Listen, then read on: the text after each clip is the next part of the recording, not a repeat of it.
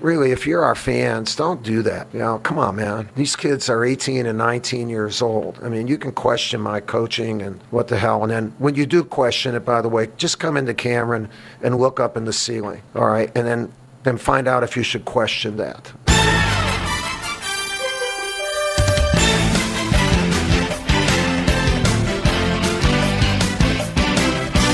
This is The Last Ride, a 5 Point Play podcast tribute to the GOAT, Coach K. We've got two amazing interviews with Duke legends, so let's get right to it, boys. Jack, it's a huge week. It's a special week. What happened in Duke history this week? So we got a lot on the podcast this week, TK, as you know. So I'm just going to get right into it. We only got 2 games this week that we want to talk about. Let's go all the way back. I'm going to take you back to a day that wasn't even actually in this week this year. February 29th, 1952. Duke, Carolina at Duke Indoor Stadium. Number 15 Duke beat unranked UNC by 30, 94-64, behind 48 points from Dick Groat, the legendary two-sport athlete, 1960 National League MVP. He was at the game last night, lives in Pittsburgh now. 48 points for him, more than half of Duke's points as a whole team, 19 field goals made, 10 for 11 at the line on senior day. And here's something crazy. Sophomore Bernie Janicki, that game, he had 31 rebounds. That's still a school record. And I should mention Groat's 48 is a record for points in a game at Cameron. So today's March 2nd, podcast coming out today. Very exciting. I'm going to bring it back 116 years. March 2nd, 1906. In Durham, North Carolina. They don't even know where this game was played in Durham. It was somewhere in Durham, though. Wake Forest visiting Trinity College and beating the Trinity College team that didn't even have a name yet, 24-10. TG Stem and CR Claywell for Trinity led with 4 points each. Trinity, as we know, became Duke. This is the first game in Duke basketball history. That was today. Wow. That was today. 116th anniversary today. All right. Well, I feel 116 years old, but let's get to a couple quick recaps. We just finished a 3-game road trip. Obviously, at Virginia, I thought we played really well. Jeremy Roach was fantastic. Then going on the road against Syracuse, and really, when we went on the road against Syracuse, we were kind of looking for Paulo to have that breakout game. I know you guys want to touch on that.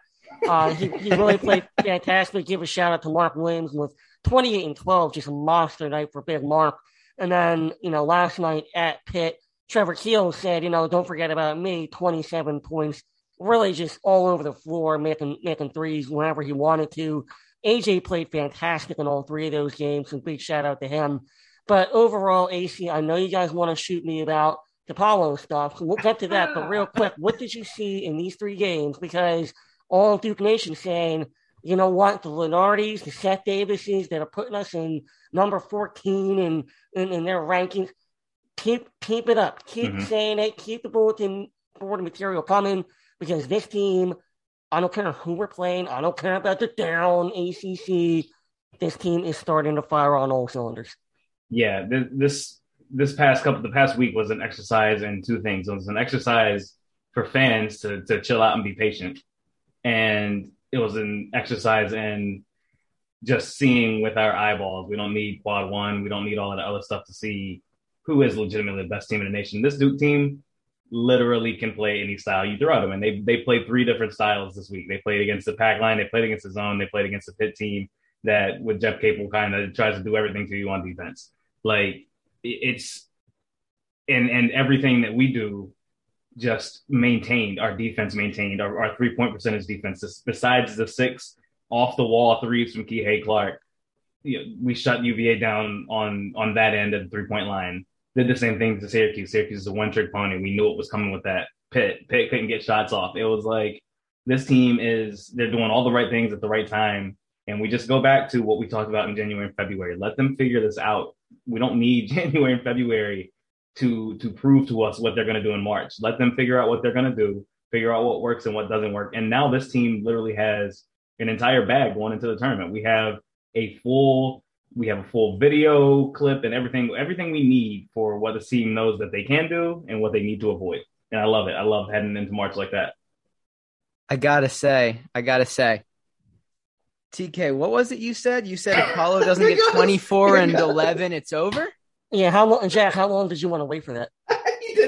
He didn't at all.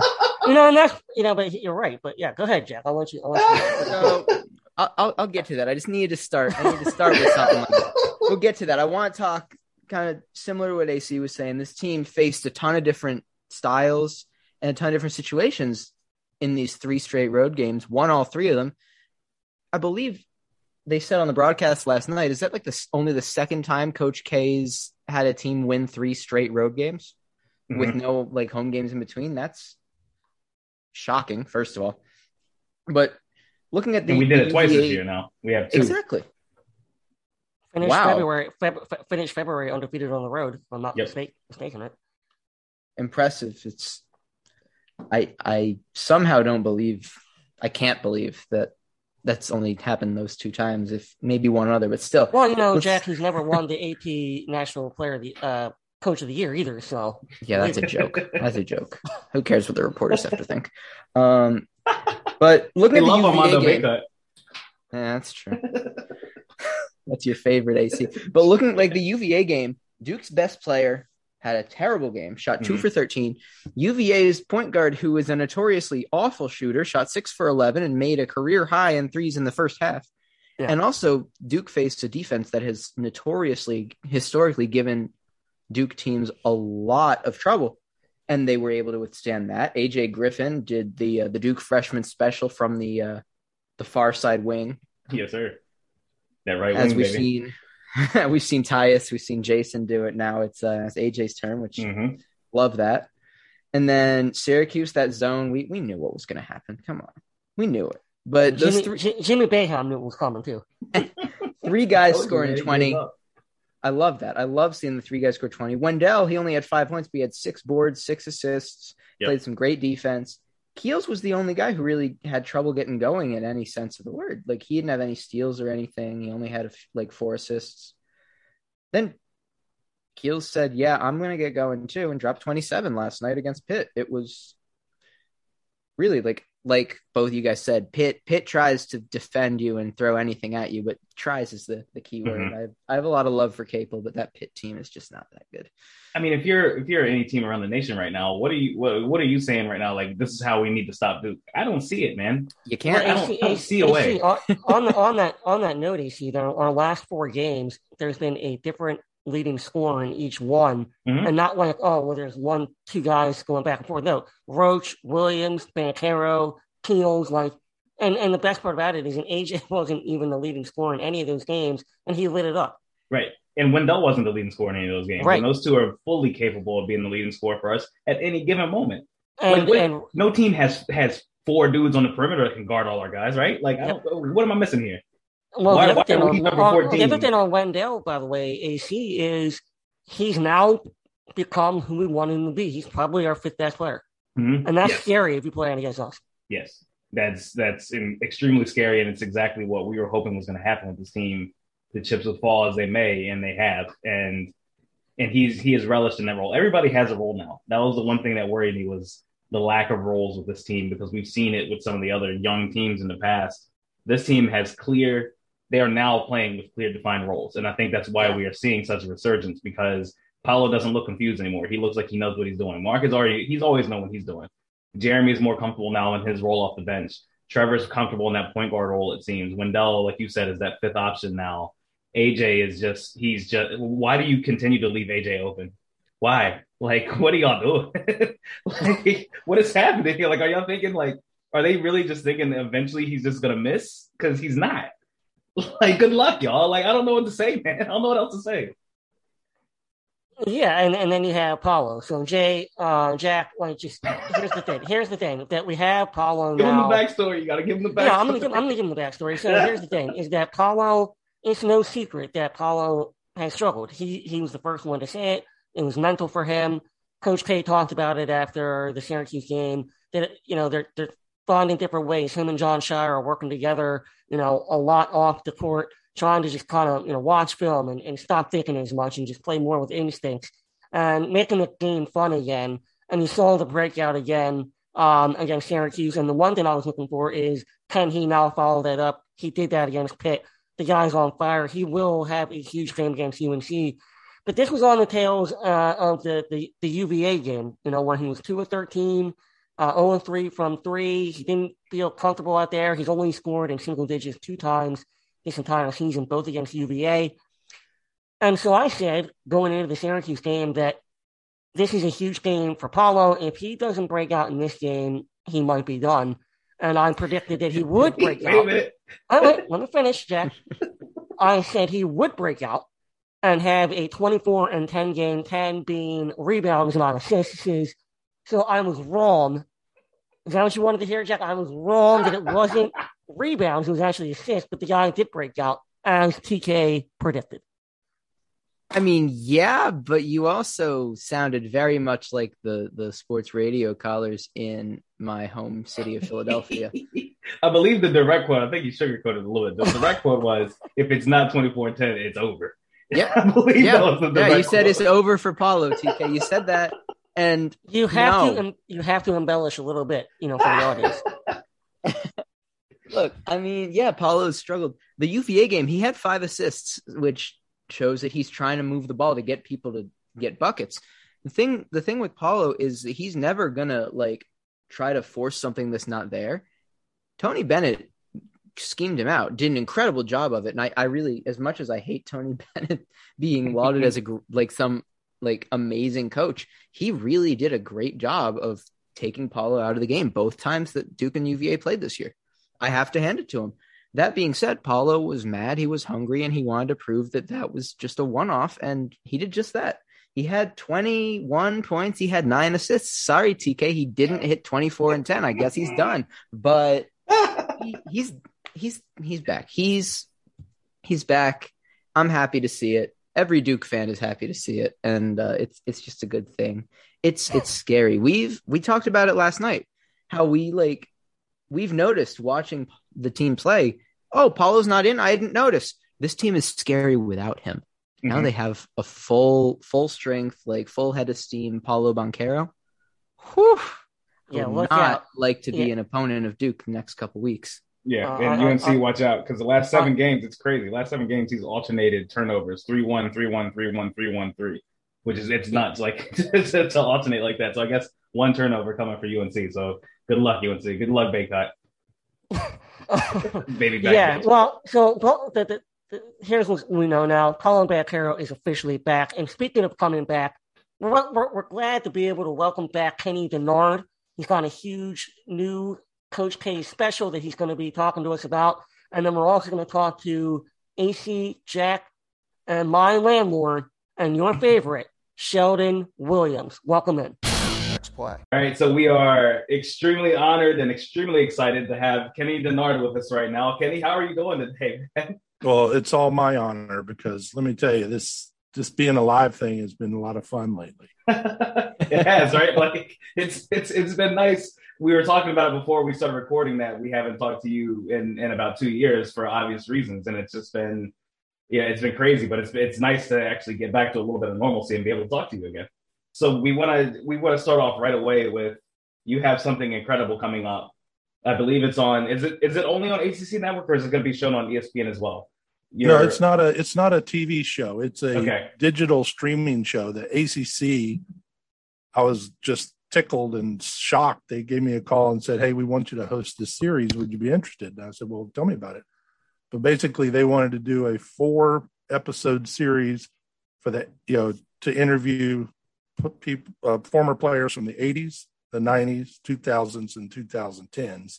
Wow. And talk about Coach K. I mean, we could always talk about these are great players. Okay. Mm-hmm. These are the premier players, and he's had a lot of them. I mean, you can't get them all in one show. But the 80s is Jay Billis and Johnny Dawkins and Ala Abdel Nabi.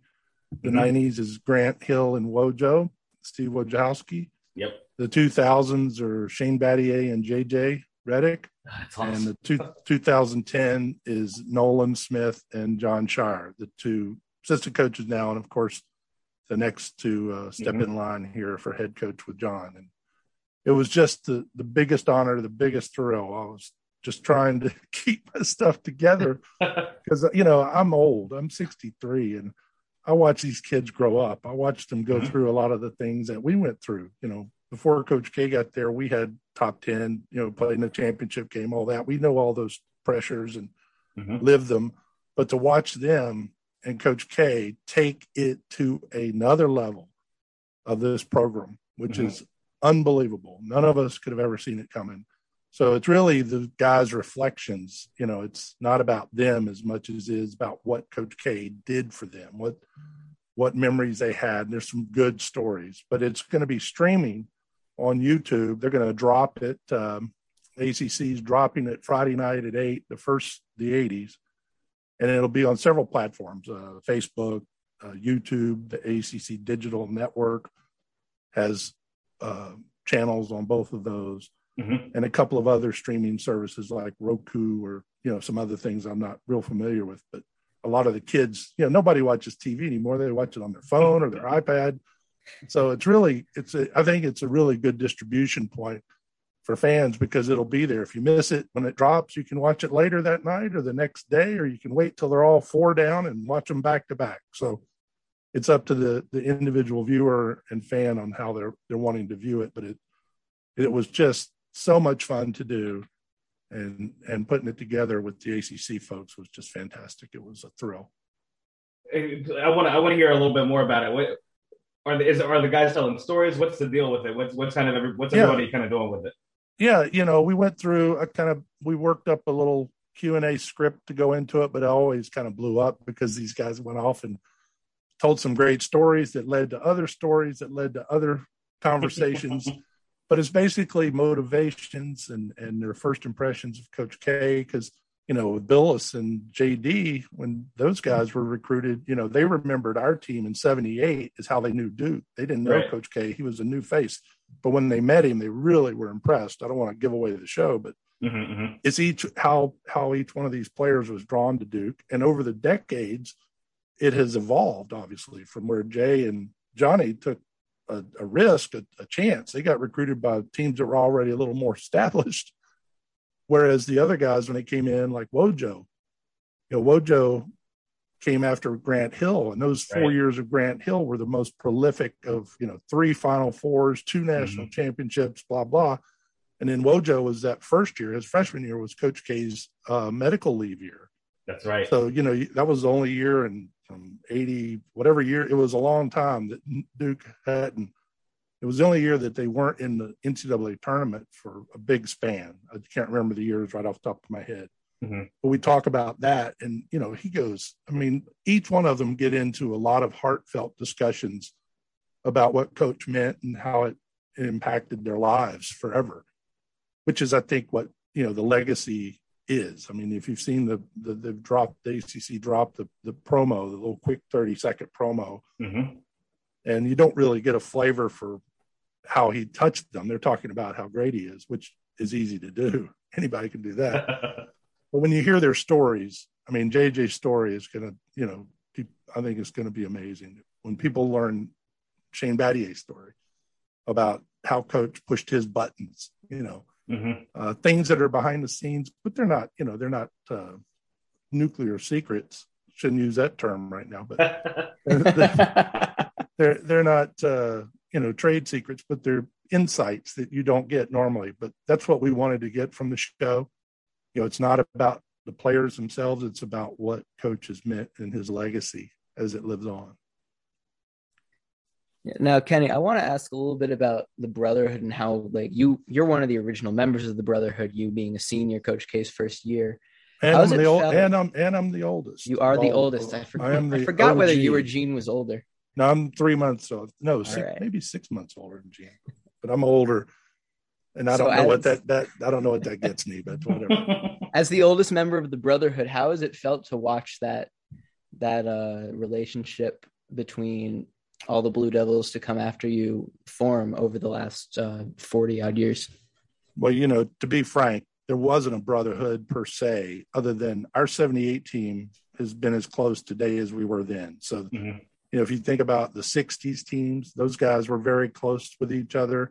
Then Duke went through a little downturn, and then our 78 team, won the ACC championship first time in 12 years. And then we won 2 ACC championships in 3 years, and had a good run. So when Coach K came in, there wasn't really quote unquote a brotherhood. Nobody anticipated what it has become. And I think it was some point down the road when Coach K and his guys, Mike Craig and others, decided a great way to raise money for Coach K's dearest and closest fundraiser to his heart was to build the off-campus center in a very tough part of town, the Emily Krzyzewski Center. So they decided to come up with a way to help raise money, and they created the K Academy, which is that's really where kind of I think the brotherhood started to formulate, because there wasn't something that brought us all back very often. So right. Coach K would bring back former players, and we would be coaches. It was modeled after the Michael Jordan camp in Las Vegas that Coach K had been a coach with Jim Boeheim and others. Yeah. So they modeled it off that, but they used all the proceeds to go to build this center and other fundraising tactics like gala, auctions. So those were in the early days, and that was like 18, 19 years ago. And that really, I think, helped bring this concept of, plus his longevity. Let's don't forget his longevity. Right. How many schools have had a coach for 40 plus years? Not very many on a percentage basis, probably less than 1%. So with that and his success and the guys he brought in, it was just a natural that eventually somebody came up with the idea to brand it and have a little logo, which was brilliant because it all gave us a sense of identity. It's kind of like, why do people join anything? They want to be a part of something bigger than themselves. Right. And for guys who like me, who, I wasn't anything to help these guys do anything good. In fact, Coach told most of the guys to stay away from me when they were in school. and that's another story, but that's fine. But the point is it got better and better and better. And the players came back during the summers for K Academy, and it just got closer and closer. And I think that's really in the 2000 to 2010 timeframe is when that kind of came together. Yeah. And now it has its life of its own. And seeing these young guys come in with the one and done type mentality, you would think that wouldn't work, but it does. I mean, they come in, even Kyrie, who played 6 or 8 games, he's still part of the brotherhood, even if he does have some wacky ideas, right? Right. Right. But the point being is it's because of Coach K. The brotherhood is a legacy of Coach K.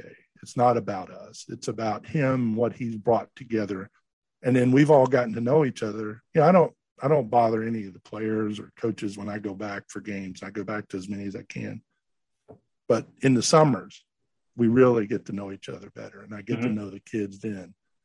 That's business during the winter. In the summer, it's really camaraderie and learning them, sharing, families are there, wives, babies, that type of thing. So it's really, I think K Academy has been the real stimulus to create this strong bond that 70 guys are allegedly coming back this weekend.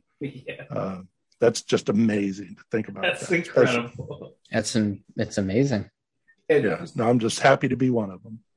Kind of speaking on that same vein, I know, Kay has made this. He's made this entire thing about family, and we've heard stories. And you're talking about the brotherhood and just how it's amazing how a 19-year-old right now can talk to someone who played in the '80s, and it's just amazing. And they're all under the same coach. To me, that's absolutely incredible. It's insane. It's amazing. It is. But the thing too is that the legacy's in good hands. I did one of my former coaches back in the NBA time frame. I was George Karl, who was a Carolina guy, and turned out to be, he just got nominated for the Hall of Fame this year. George, I was talking to him about the brotherhood, and Carolina had a very similar, they didn't brand it that way. Right. But Carolina under Dean Smith had a very similar bond between players and coaches. Dean was, I probably shouldn't talk about Dean here, but Dean he did so much for me in my life after I got out of Duke. Coach K he'd done wonderful things. I didn't really get to know Coach K until about 10 years after I left, because, we only were together for, 6 or 8 months before I went away.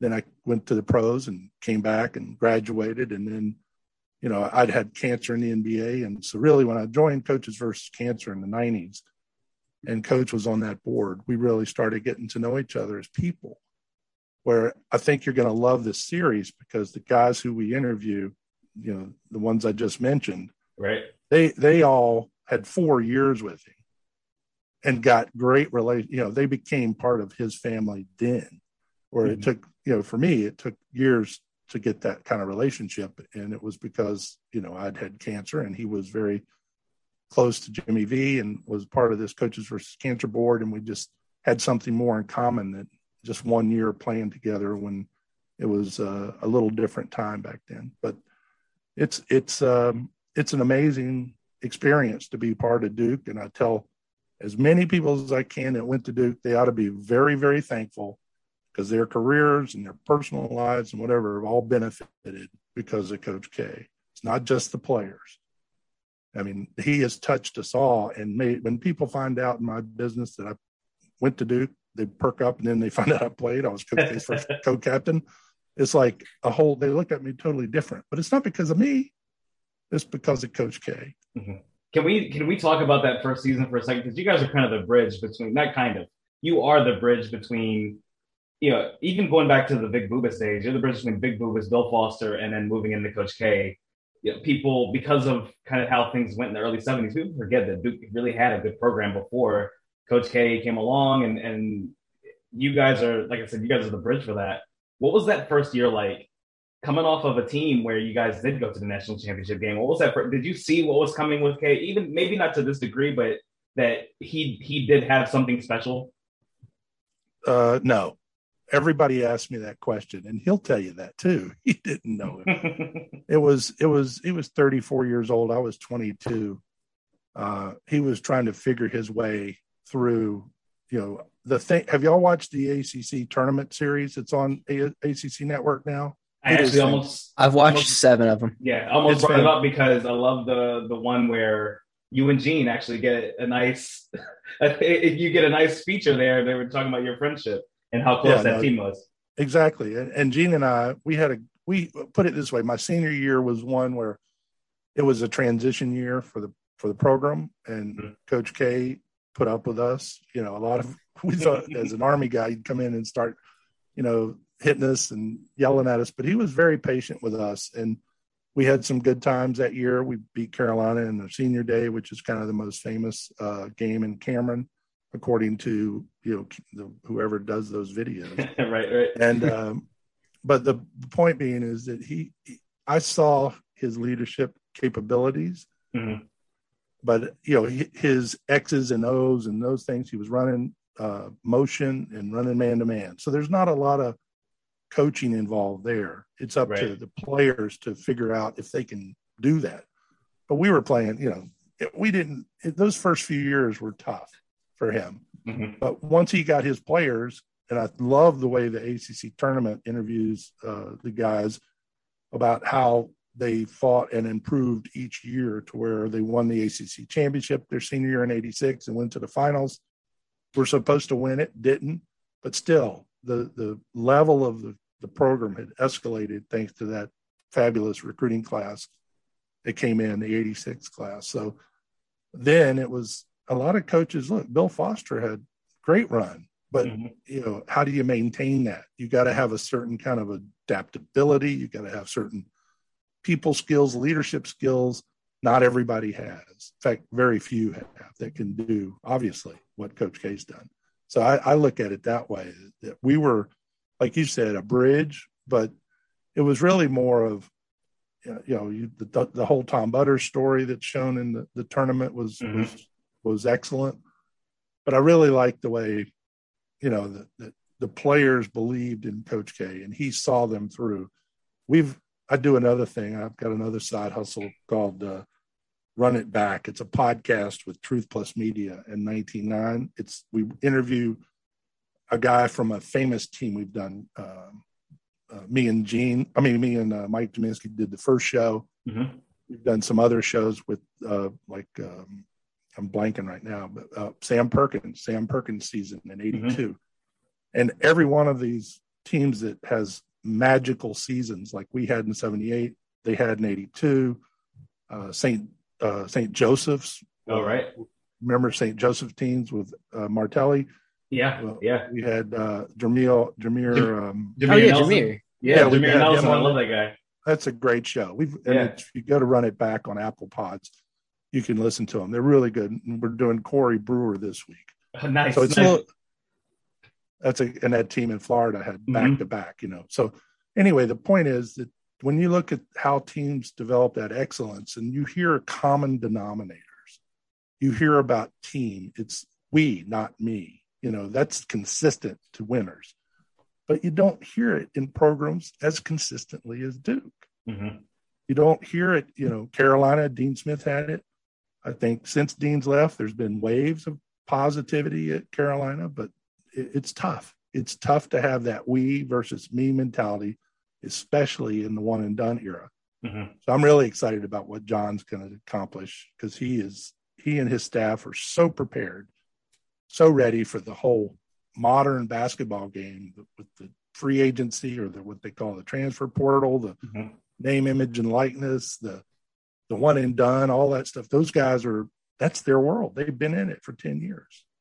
So I think we're in good hands for the next 40 years. Now, Kenny, I want to ask about, I've heard Gene talk about his experience a little bit. I don't think I've ever heard you talk about your first experience with Coach K after he got the job. You talk about that a little bit? Okay. I was in Key West, Florida, at the Pier House at about 5:30 in the afternoon. When the news came on, I was having a couple of shots of tequila to get ready to go out. Now, I was supposed to be in school because we never got a spring break. So I would take a spring break. In fact, I think Gene was in Philly and I'm down. And then I see the TV.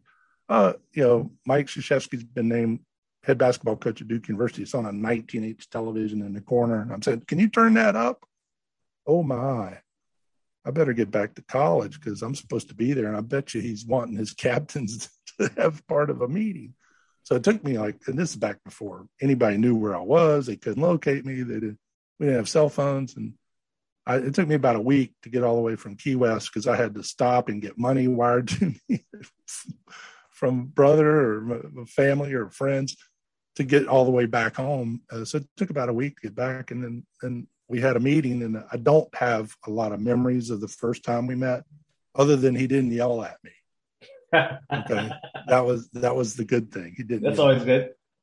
But that's, again, he came in knowing that he had his hands full. He had to adapt and adjust. And that was part of what I knew from that year, that he could adjust because, he certainly was young, could have come in and, been a strict authoritarian and whatever, but he didn't. He came in, we had rules, we had curfew, we had all those types of things, but he wasn't on us like people might thought.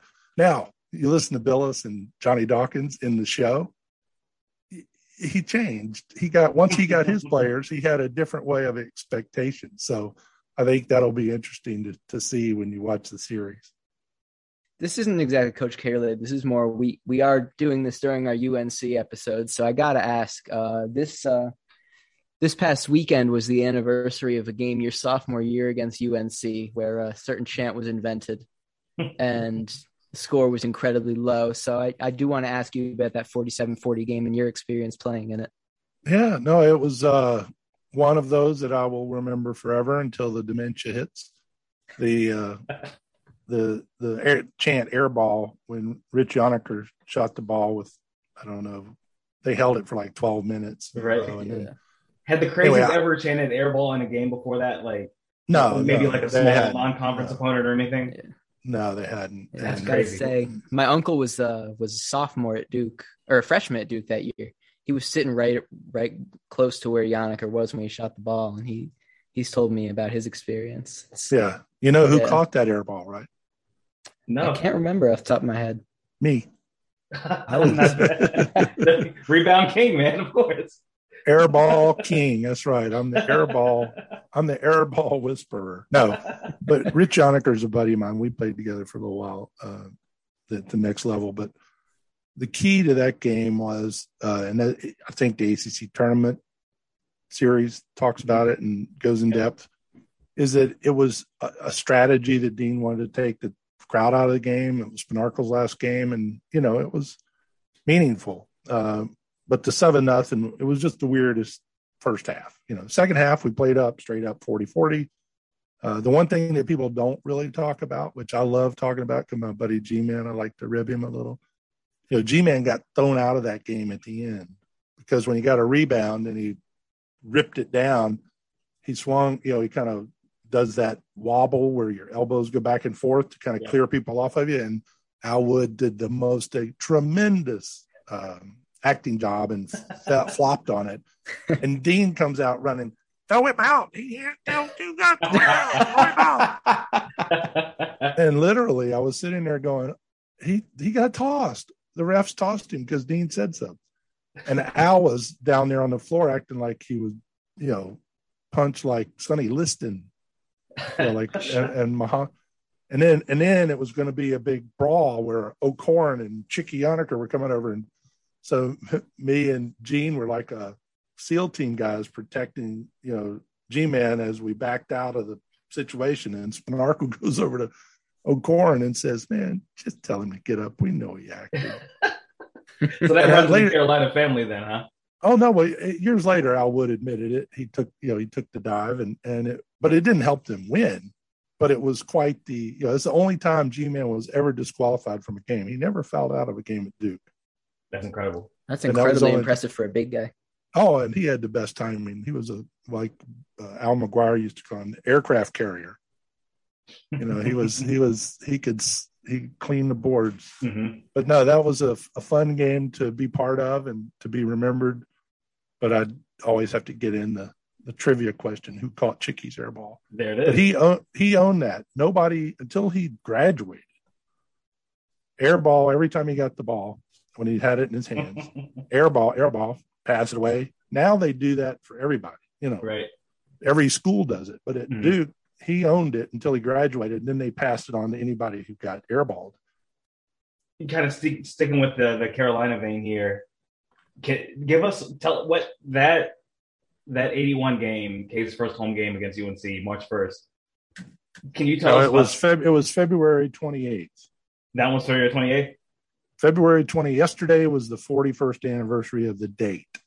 Okay. So whatever day you air this, February 28th was the 41st anniversary of the Carolina game. Okay.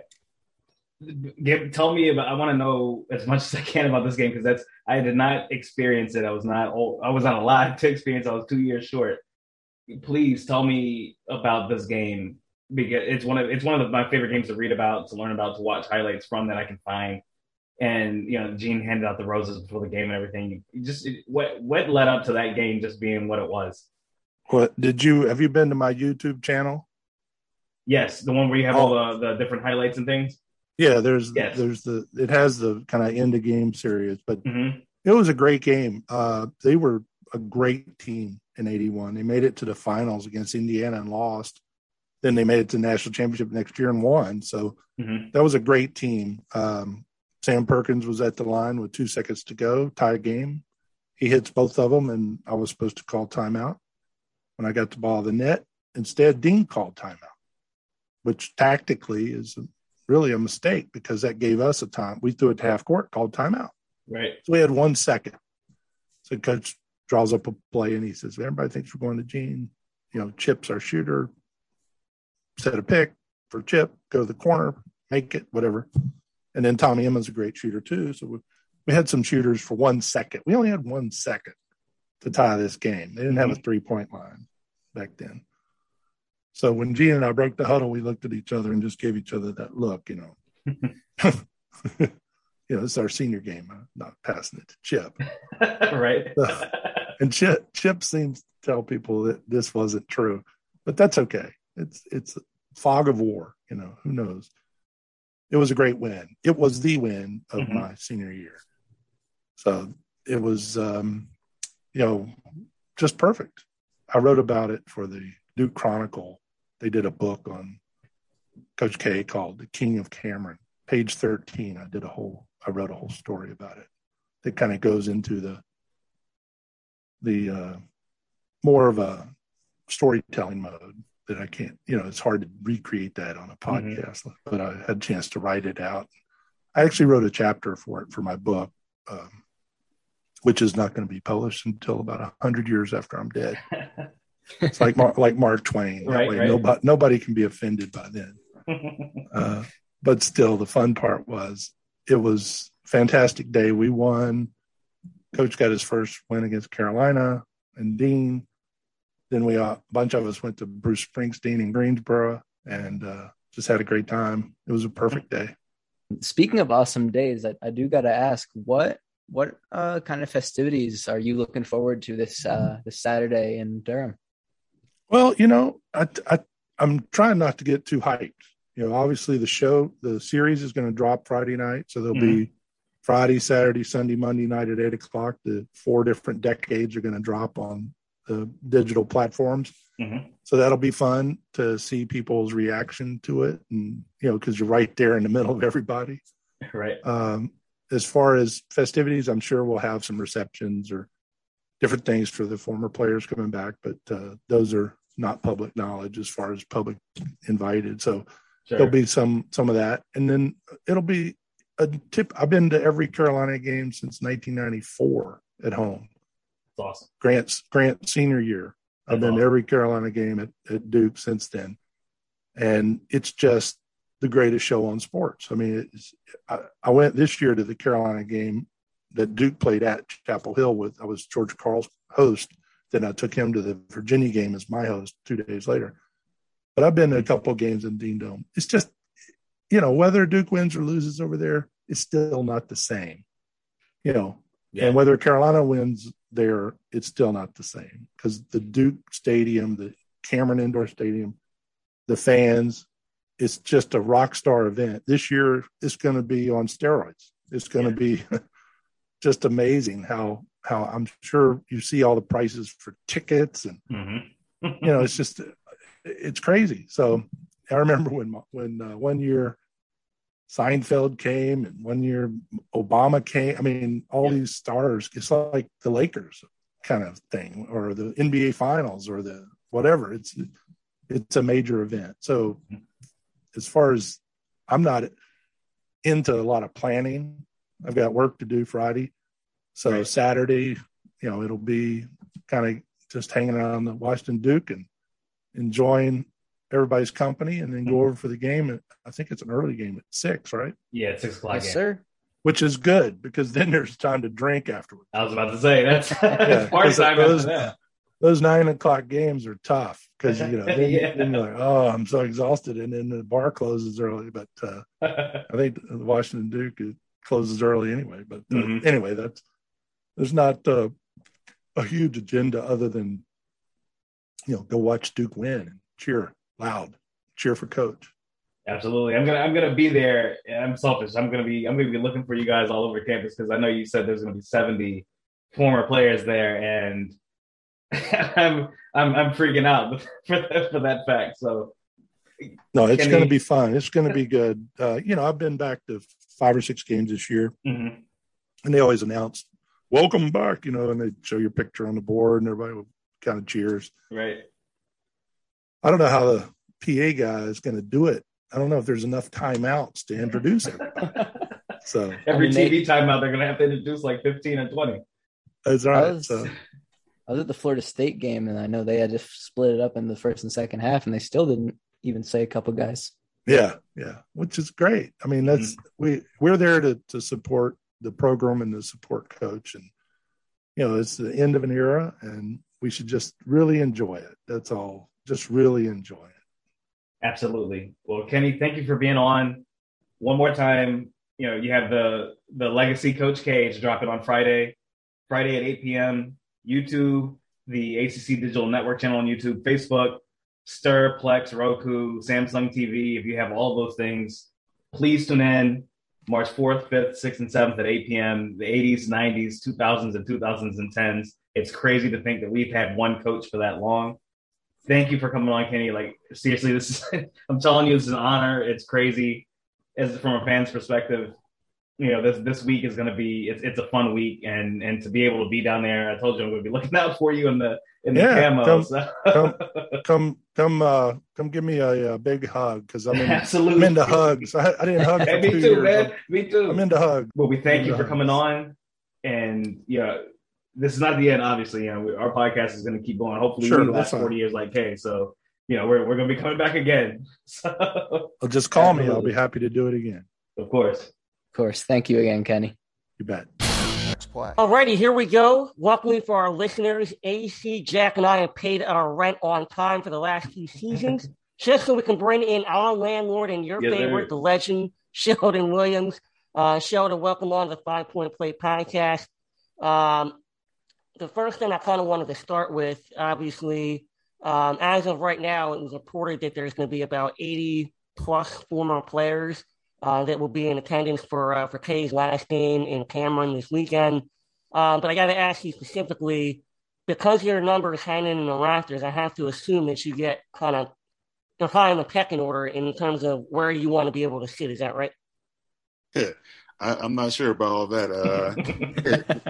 It would be nice, but I'm not sure. I mean, Coach K has 42 years worth of teams, so I'm not sure what the total amount of people is coming back. But I'm sure it's going to be a lot of players, a lot of managers, and everything too. So it's going to be a great time. Yeah, I'm sure there's a bunch of festivities that you guys have planned for players only and everything. Do you know of anything for fans or anything else? I'm going to be down there. I'm selfishly trying to ask over here. No, not really. I mean, I'm sure there's some things going to be happening once we get there.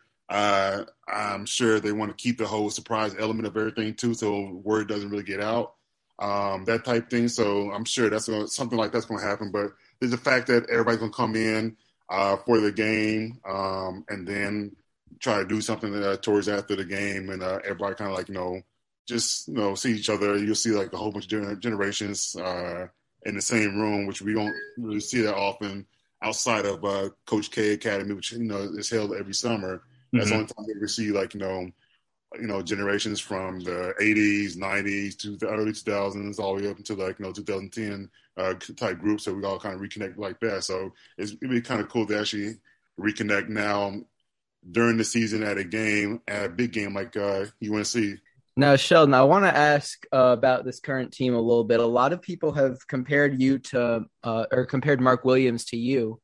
Do you see that all? And if you do, what do you see in him that reminds you of yourself? Well, I mean, I think the comparison is we both are one, last name Williams, and then two, play center and everything, shot blockers. So that's what it's going to be, the automatic comparison with that. But, his shot blocking is a lot different than mine. I used to try to get a lot of my shot blocks once the release of the ball of the opponent, so I can at least tap it to myself and get control of the ball, or tap it to another teammate where they can try to get control of the ball. Whereas Mark, he's more of a high flyer, a lot taller than me, so he can get stuff at the apex of shots, and he does a lot of times just kind of weak side shot blocking, where he's kind of throwing them out of bounds type thing. But both ways are both blocking shots and everything, just two different styles.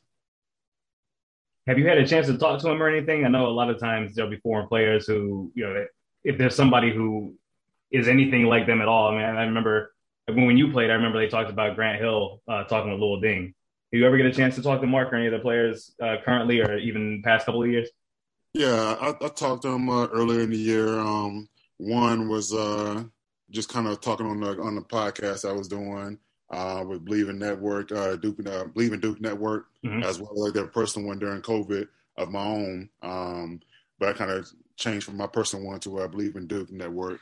And then just talking to him then, and I went back last week for the Florida State game, was able to talk to him after the practice and, things like that. But, just being the older guy and everything, you don't want to say too much because, I don't want to be that guy, but, back in my day type thing, whatever. So I never want to be that type of person. But, he's a good guy, good head on the shoulder, and he's been, playing pretty well. Sheldon, on this team specifically, does it remind you at all of any of the teams that you played on And, how do you see this team kind of shaping itself up going into the postseason here? I'm not sure if it compares to any of the teams that I played on. Because I want to say with all the teams I was in school, we had either a three-headed monster, when I say that scoring wise, or it was a two-headed monster where we had of course JJ the sharpshooter and me inside.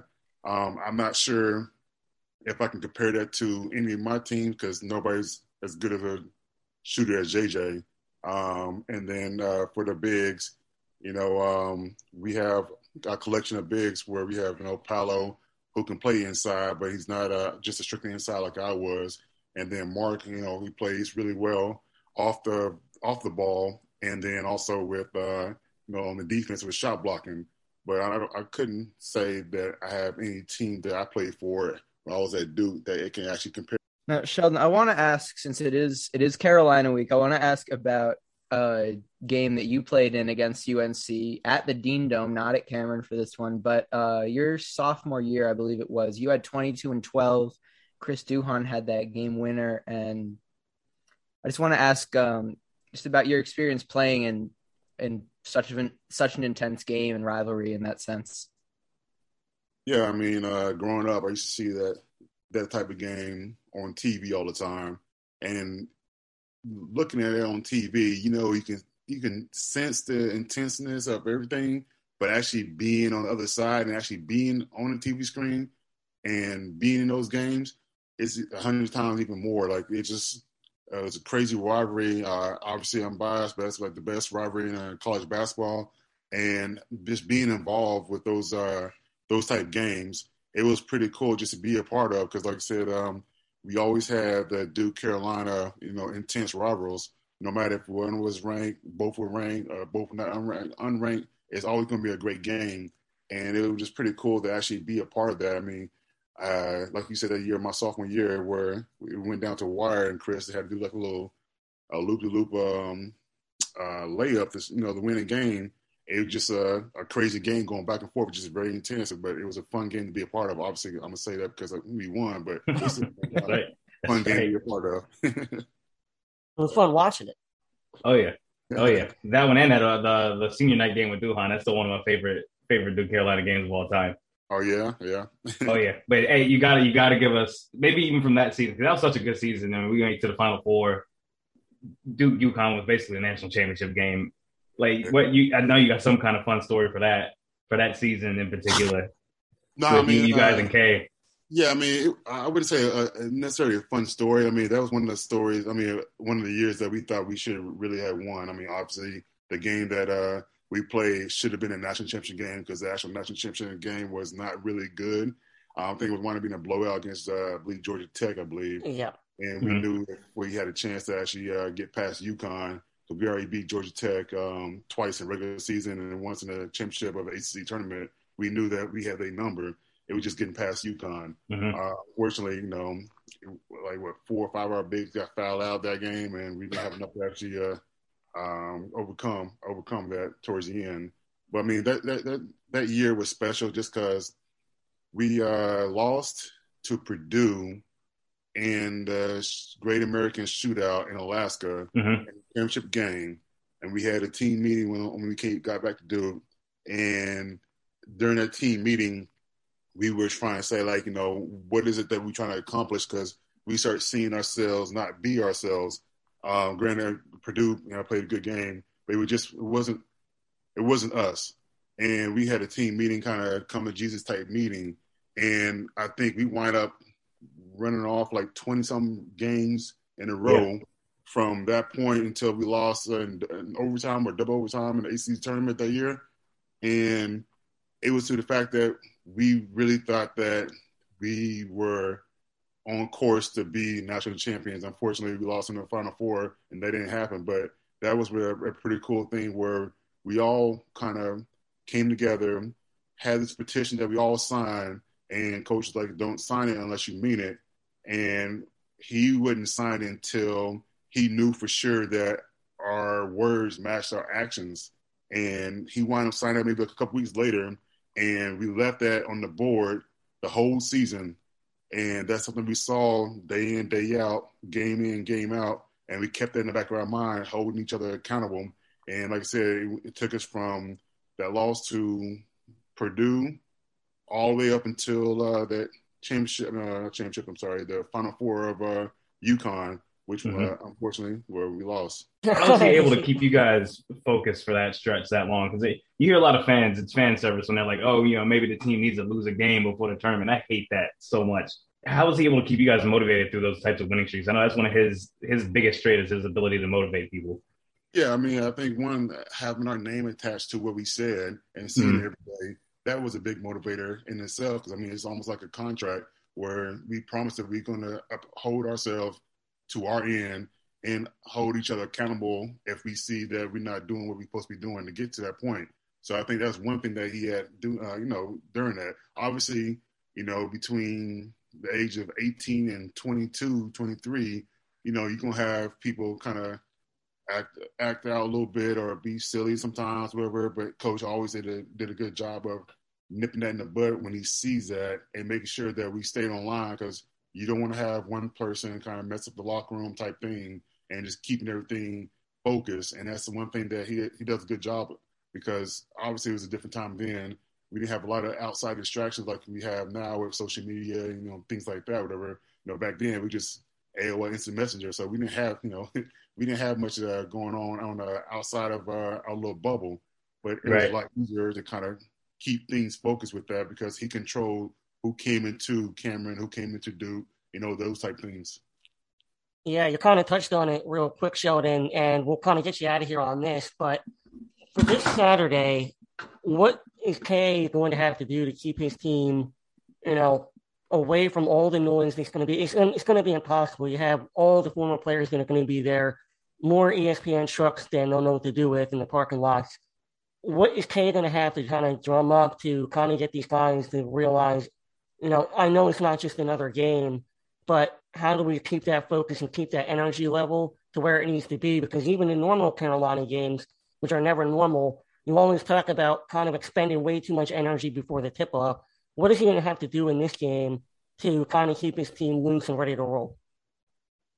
Well, I don't think he will have to do a lot. I mean, fortunately, being on a Duke team comes with a lot of different responsibilities and ways to handle things, especially now that with all the distractions going on with the NFTs and other things like that. I think that he's figured out how to control that because, one, we have, some players on the team that's, getting those type deals. So he knows how to understand and structure that. The biggest thing is you don't have to really do much for a Carolina game because everybody knows whether you are not understanding the magnitude of a Carolina Duke game, that once you're on campus, it's always like a prelude to the actual game, leading up to the actual game. So the energy is there. The students out there 3 months before, 10th and now, how serious that game is. So all of a sudden, that energy is almost like just a snowball effect, and you waiting, and now all of a sudden it's about to come to a apex where it's about to explode, and the energy is going to be there. I don't think that's going to be an issue with our guys because being able to be a part of a historic, rivalry is not going to be an issue for anybody to kind of get up for. And quickly, Sheldon, your emotions is kind of a cliche question for this week, but your emotions, what are you going to feel when you're watching Kay walk out there for the last time? I don't know. That's going to be interesting because we knew going in that this is kind of like his last year. And as the season dwindles down, it was more so, all right, well, we have this many games left. Yesterday was the last road regular season game. And now we over here about to be the last game and last HC home game for Coach Gay. And it's almost like, all right, it's not for real. And all of a sudden, oh, it's actually now for real. And to have this moment finally come, I guess, is pretty much surreal because he has had a 42-year coaching journey that was, a legendary journey and one of the best to ever do it. And this, all things do come to the end, so it's going to be kind of bittersweet. It's just that we know it's coming, but it's not necessarily what we're going to feel until we actually be in that moment, because we can think about it, but until you actually be in that moment, I think it's going to be a lot different than actually thinking about what's going to happen. Yeah, I feel that, and I feel the emotion in just what you were saying. But I appreciate you coming on to the 5 Point Play podcast. Yes, sir. Sheldon, you mentioned Believe in Duke with you and Steve Weissman. Just kind of tell us a little bit about that podcast. I've had a chance to listen to it. It's awesome. Give us a little bit of a kind of a understanding of what it's about and when it's out. Yeah, Believe in Duke podcast. Believe as in BLEAV. In Duke podcast. It's something that we started pretty much at the beginning of at the end of last season. We got, approached with the Believe Network to actually do something together. And we just kind of he's a writer for the newspaper in Carolina. So he's there at all the, Duke games. And obviously I'm going to be watching all the Duke games. So it was kind of a good match for us. And then we just kind of went from there, where we just talk about things that we saw in the game, things that not necessarily that everybody knows about. And then we try to bring on some guests every now and then, Duke guys and everything, and kind of go from there. So it just started off as something that, we just thought it was fun to do. And now we like doing it. Awesome. There you have it. Appreciate you coming on, and go Duke. All right. No problem. Go Duke.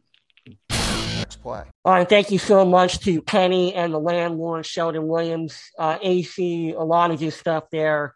Great listen, and I could have talked to both of those guys for hours. Dude, I need to find a way into these players-only meetings I got going on this weekend. Good point. But, kind of, I want to piggyback off of one thing that Sheldon said there at the end, because, Jack, I started kind of tearing up there.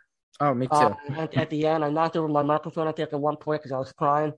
But, he did talk about Coach K and what he's meant to so many. And so I thought it would be fun to kind of give, one quick Coach K memory that you guys might have, kind of a personal memory, because we've all, been around enough as Duke fans where everybody has something. And so, Jack, why don't you kind of give us, a Coach K memory that you have?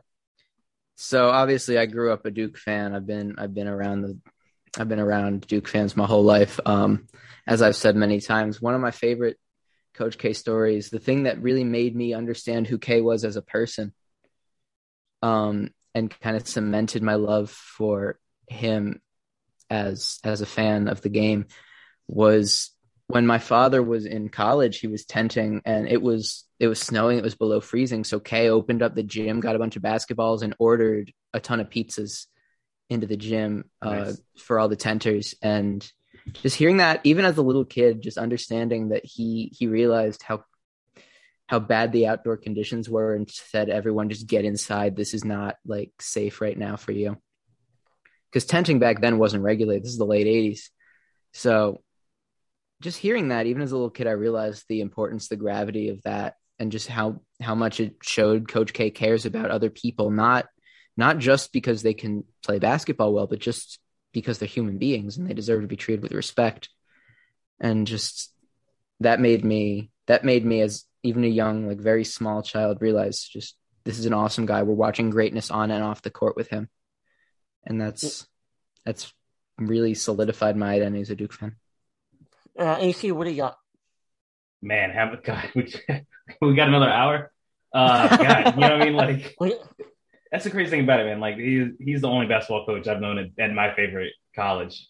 You know what I mean? And you see other great coaches come and go, but he's been there for 42 years, man. It's nuts to say that. And, things I tried to do in my own life and coaching came from like watching him and listening to him. And it's just like, to think that it's over now is crazy. And now this season, it's very odd. It's almost serendipitous to sit here and think this is his senior night. Like, we have two seniors on the team, and Theo and Bates, but they're Duke seniors. They're absolutely part of the brotherhood, but they're not guys that he brought in from beginning to end. so this year really is his senior night, man. that's wild to think about, and that's the memory I like to share. I love memories I like to share. Just all those senior night memories he has with guys like Grant and Wojo, JJ, Duhan. I mean, with tears in his eyes every time those guys are going up getting the recognition from the fans and everything. And you can see just how much he cares about his players.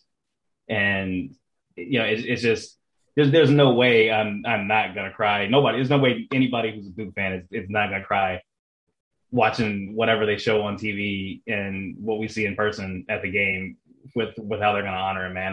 That's wild to me.